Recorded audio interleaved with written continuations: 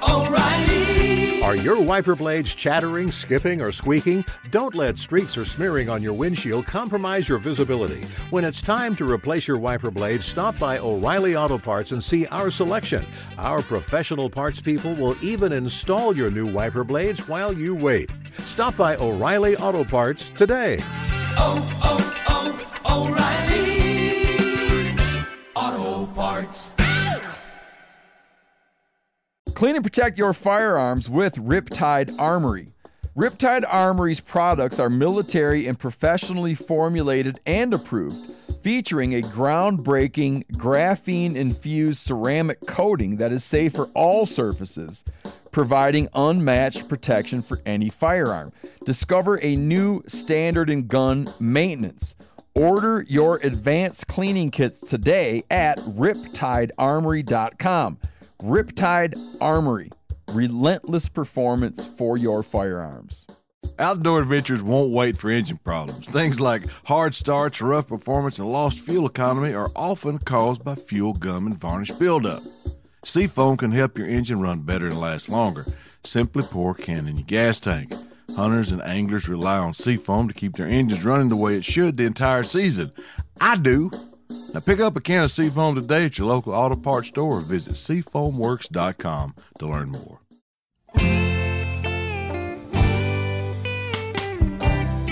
Welcome to This Country Life. I'm your host, Brent Reeves.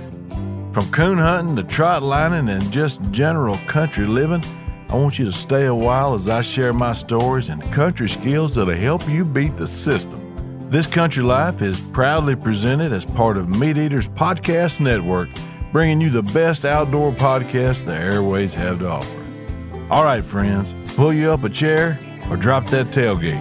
I think I got a thing or two to teach you. Hogs, cows, and elephants.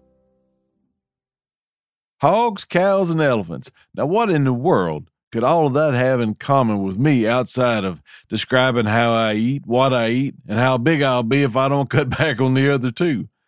But that's not what we're talking about. We're talking about chores and the jobs I had as a kid. And trust me, all of that's going to make sense by the end of this episode. It's a pretty eclectic list looking back at it now, and I'm going to tell you all about it. But first, I'm going to tell you a story.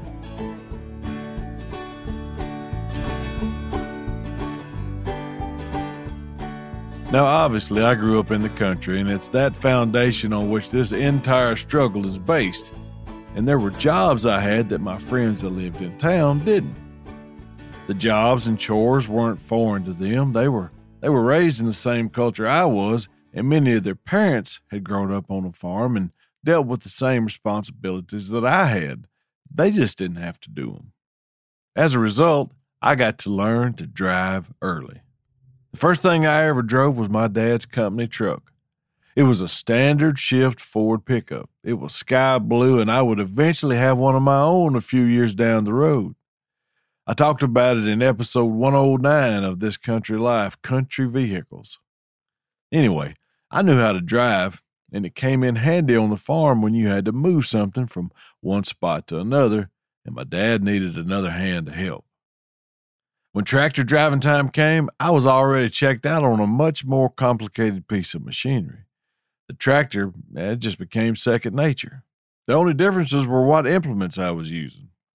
Now, sometimes we would take off for the river or the lake, and both of which were accessible by county and timber company gravel roads. I only had to drive a short distance on Arkansas State Highway 189. But guess what? It was gravel too. The whole world was gravel as far as I knew. The two main state highways that ran through where we lived were paved, but the log trucks had done such a number on them that they weren't much smoother than a gravel road. But my dad taught me how to pull a trailer, how to back one up. By the time I was 9, I could do it as good as anybody. My only issue was seeing over the hood of the truck. I drove him around all night when we were running his hounds chasing coyotes, and sometimes we needed to go to a location to quick, to cut the dogs off or catch them before they crossed the road, so I had to drive faster. Driving on gravel can be tricky. Your brakes at speed are oftentimes not your best friend, especially on loose gravel. I'd taken the truck here and there around the farm and down the road to a neighbor's place to get something for Dad, and sometimes, if the situation allowed that I was alone, I might cut a few didos in the road or in a field if given the opportunity. Slinging gravel and cutting a donut were rare opportunities to showcase my driving skills, and even though I was never in a place where my friends could see me demonstrate my prowess as a stunt driver, they had been briefed on it by me on numerous occasions. I don't think they believed me because they said, "We don't believe you." So one day, as I stepped off the school bus and walked the short distance down the gravel drive to the house, I had the best idea ever. No one was at home, and there sat the farm truck, keys in the ignition. You know how long it takes a 10-year-old to make a bad decision? Well, I could make 6 in the time it took me to ask that without even trying. I'd show those clowns on the school bus that I could drive a truck, and I would do that by passing the bus less than a half a mile from where I had just stepped off of it. I jumped in the seat, fired that rascal up, and away I went, torching the gravel in the driveway as I did a half donut to get out to the wet clay gravel road and catch the bus. Now there's 4 bad decisions right there, and you don't have to pause to count them. I'll count them for you. Number 1, decided to pass the school bus. Number 2, took the truck without permission. Number 3, did a half donut in the driveway. Number 4, did not account for the muddy clay gravel road I had just entered with reckless abandon. The road made a 90-degree turn at the corner of our yard, and as the bus made that curve, I was standing on the foot feed for all it would do. I had a rooster tail of sloppy orange clay and rocks flying up behind me, and when I hit the curve, I realized I was going too fast when I turned the wheel, and the truck kept moving forward toward the fence. I took my foot off the gas and I smashed the brakes. That didn't work either.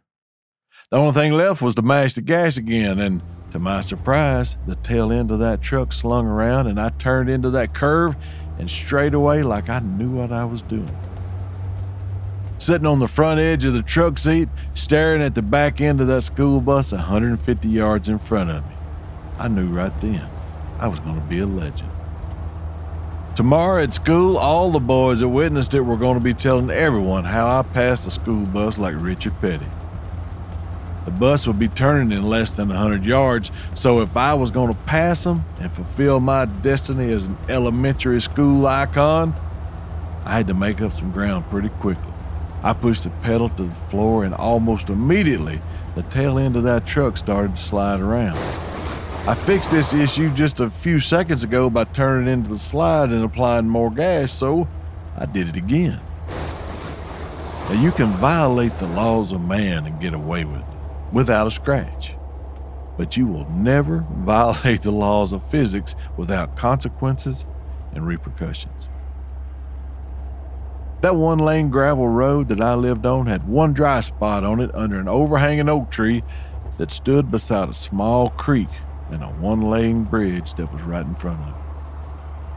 Now, while I was fishtailing down the road, I had already calculated the rate of back and forth, and if I didn't change anything, I would zip right across that bridge when my truck straightened out, right behind the bus, and I'd blow the yellow off of it when I went by. I still firmly believe I would have made it had it not been for that one dry spot. I don't know how fast I was going. It seemed like 90. It was probably more like 35. I had been busy the last little bit and didn't have time to really notice my speed until that back tire grabbed the dry spot right at the edge of the wooden bridge and shot me off the side of it and into that shallow creek on the passenger side of the truck. I watched as the bus turned on the next road where I had planned to overtake them, and it disappeared from view. I wondered why they didn't stop. I wasn't 75 yards behind them when I went off that bridge, and Then I realized how filthy and muddy the bus windows were from driving down the road. They couldn't have seen me if I hadn't wrecked. I could have passed them on a winged Pegasus and they wouldn't have noticed me. I looked across the pasture and I saw them one more time as I crawled out of the driver's side door window watching the front tire spinning like a top. Then they were gone, and I was all alone with our truck on its side in the ditch. Well, this is not good. But the story, it better be. My mind raced as to what the official version would be as I ran back toward the house. I heard a hog squeal. We had hogs in a pen across the road from where we lived, and they were notorious for getting out. That's it. The hogs got out, and I had to go catch them. So I fired up the truck, and I took off after them, and I ran off the bridge. I called my mom at the bank where she worked in town and told her what happened. My version of it, anyway. "Oh, my goodness, my baby, are you okay?" "Yes, ma'am." "I went ahead and put the hogs up before I called you." That was a rookie mistake. I should have went and turned them all out because my brother Tim would later comment in front of my mama, "You was chasing the hogs down the road?" "Yep." "The hogs went down the road?" "Yes." "The hogs went down this road right here where we're standing?" "Yes, Tim." "Well, where's their tracks?" My mama slowly turned her head to look at me, and one of her eyebrows raised up so high it disappeared into her auburn hair. I knew then that she was going to kill me. And it was all because my brother was playing Sherlock Holmes instead of minding his own business. We called the wrecker, and he got the truck out. A broken right mirror and a dent in the door was the only things wrong with the truck. They made them different back then. I got a whooping and grounded, but I still had to do my chores, which took me outside, and I could easily hide a fishing pole in the barn and slip down to the pond and fish when I wanted to. And I had a great story to tell my boys on the bus the next day. I told them how I'd nearly caught the bus, but instead had drove the truck off the bridge like Steve McQueen. It was cool, and they should have seen it. They didn't believe me. And that's just how that happened.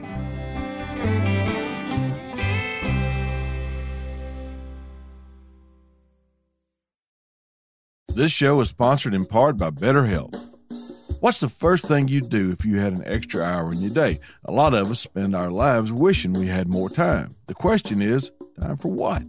If time was unlimited, what would you use it for? The best way to squeeze that special thing into your schedule is to know what's important to you and make it a priority. Now, therapy can help you find what matters to you so you can do more of it. Therapy is important because talking about the issues that concern you may be all you need to better understand how to handle them. I know it does for me.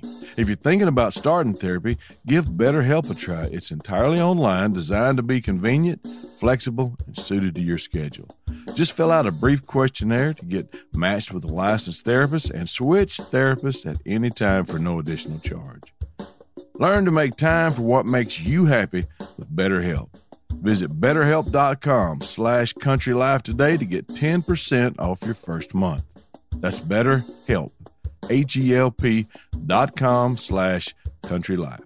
We've all seen plenty of gadgets and fads come and go, but there's one product that stood the test of time: Seafoam motor treatment.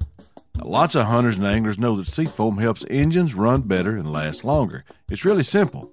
When you pour it in your gas tank, Seafoam cleans harmful fuel deposits that cause engine problems.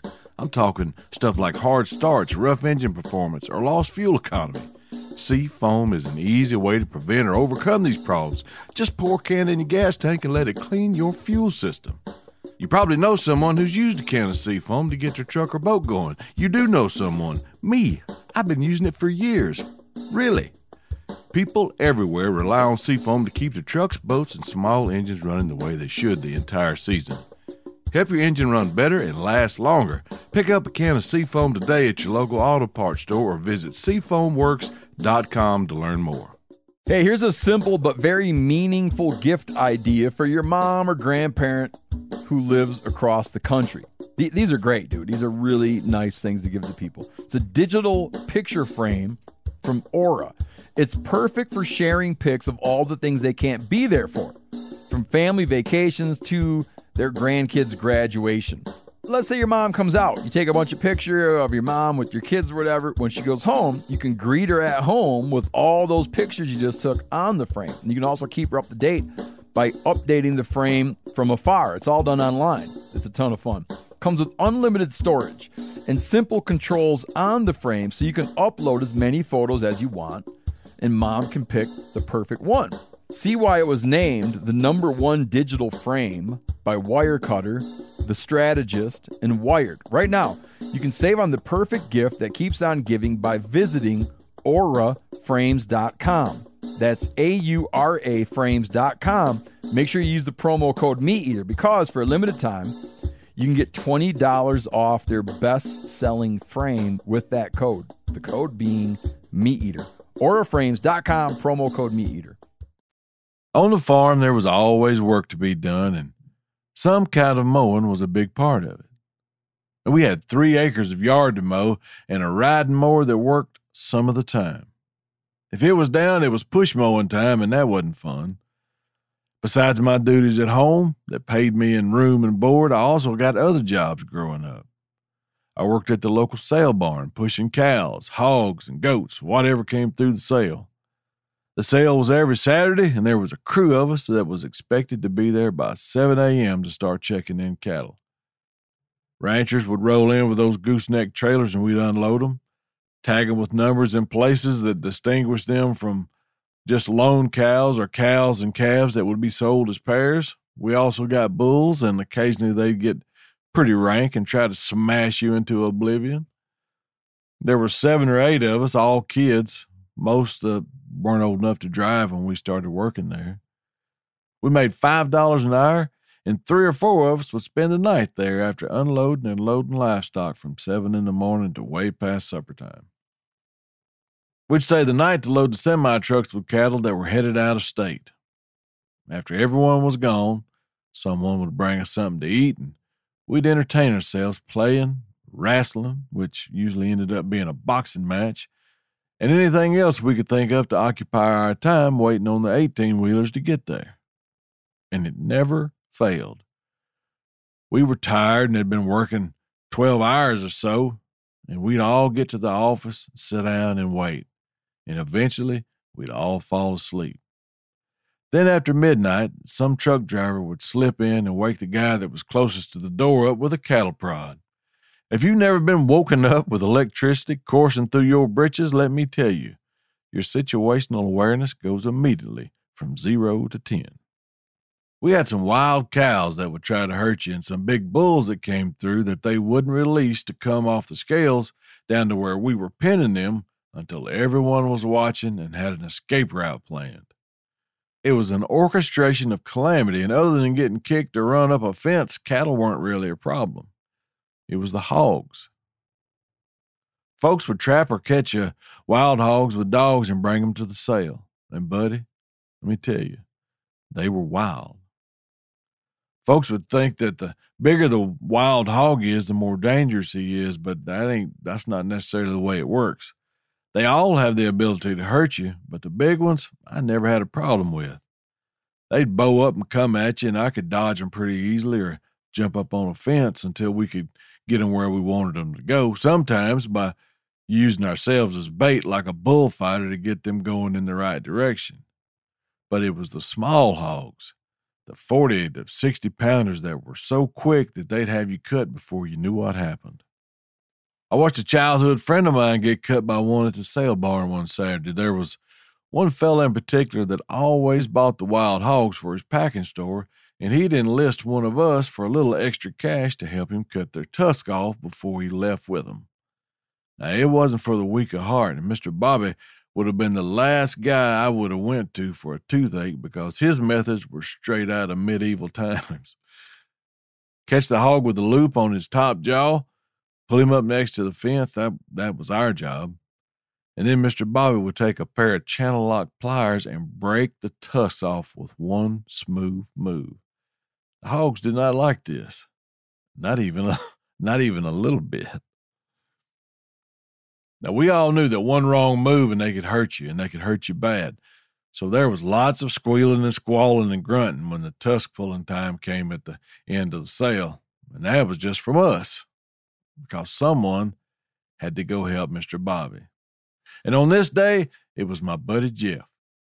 I went with him and Mr. Bobby to locate his hogs in the small pens and help if I could, if they needed it. Really, I was wanting the extra tip from Mr. Bobby, because he was known to give those to all the boys that helped him. Anyway, I crawled up on the fence, opened the gate for Jeff and Mr. Bobby, and they walked in.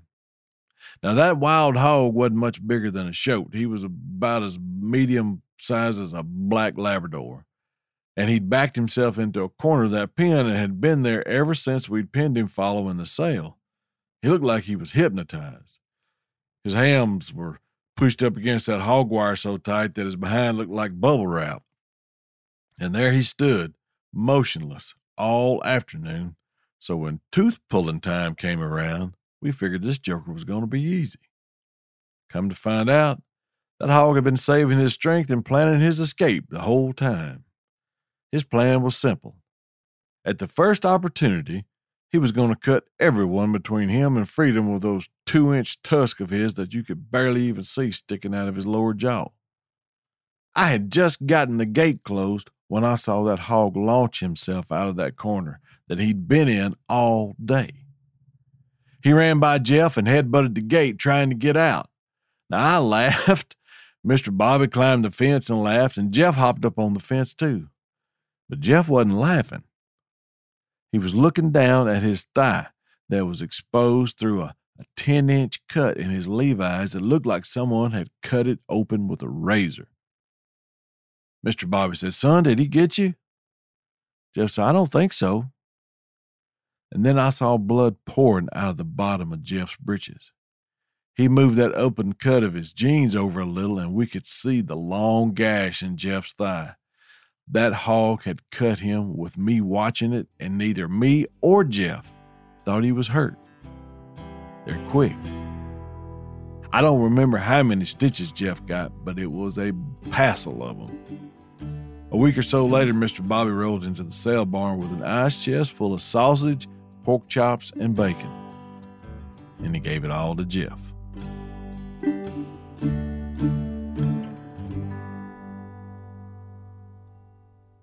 Now, I've established beyond measure that I grew up in rural South Arkansas. So how in the world could I ever have a job associated with elephants? It was my mama.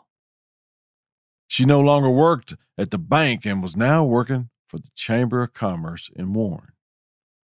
Anything and everything that happened from the annual Pink Tomato Festival, which is in June of every year and has been since Jesus was in junior high, to the county fair, was run in some form through her office. Committee meetings, organizational meetings, whatever, she was in the know. So when the circus came to town, they gave my mama a handful of tickets, 2 of which she gave to me.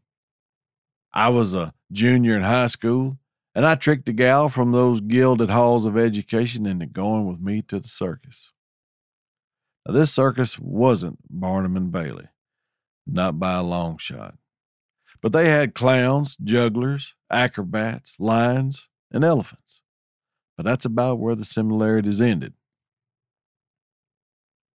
They were there for about 3 days. They'd bought some hay from local farmers to put on the floor of the lion cages and to feed the elephants. And then they left town. They saddled up and hit the road for the next little country town that wanted to see a circus, or a reasonable facsimile of one.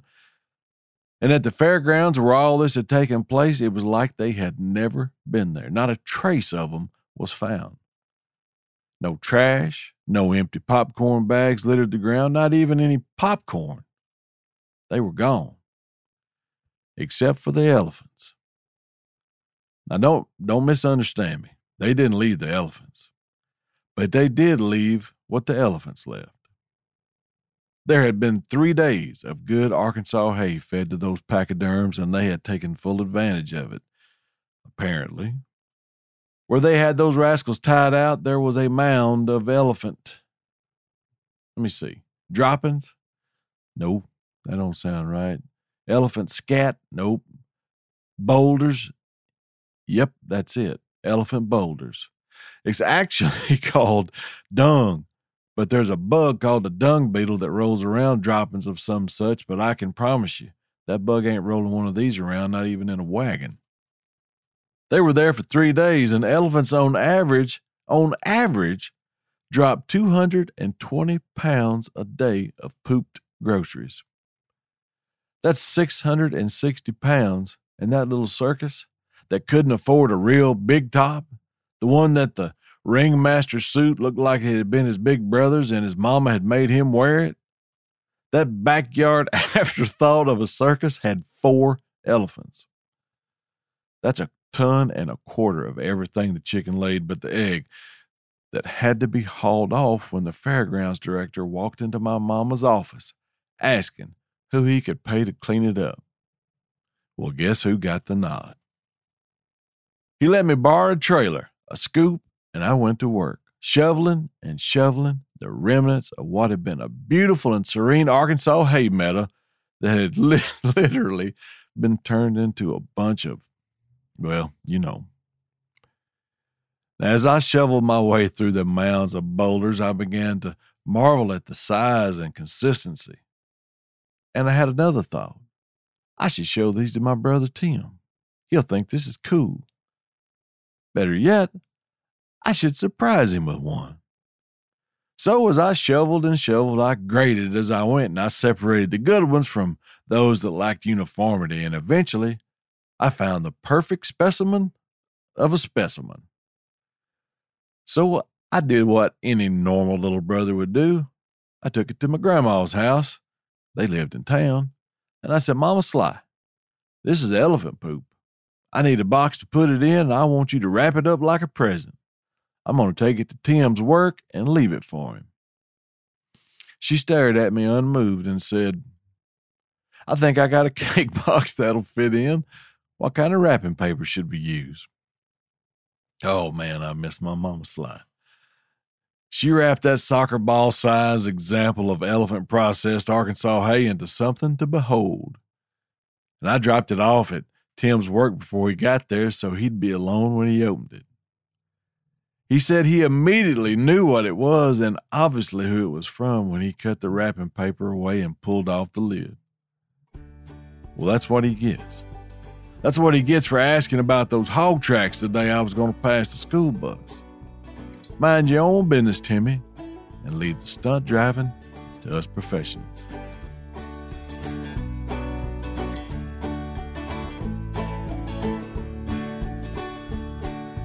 All right, that's a mark from me. Thank you for listening. Be good to one another and help folks when you can. This is Brent Reeves signing off. Y'all be careful.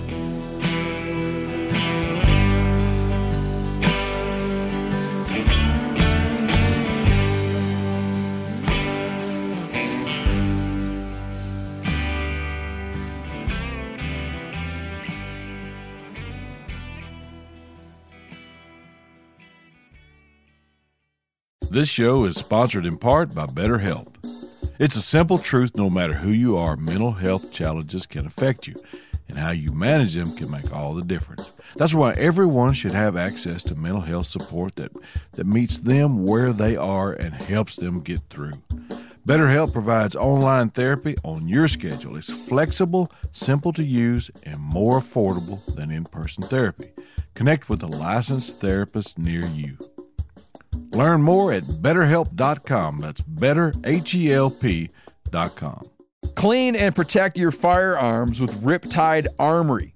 Riptide, a veteran-founded business. It's dedicated to producing American-made cleaning chemicals and also dedicated to creating American jobs. And that commitment is embodied in every product that's bottled, labeled, and shipped from their Arvada, Colorado facility. safe for all firearm types and surfaces. Embrace the power of American ingenuity and protect your firearms with the best. Visit riptidearmory.com.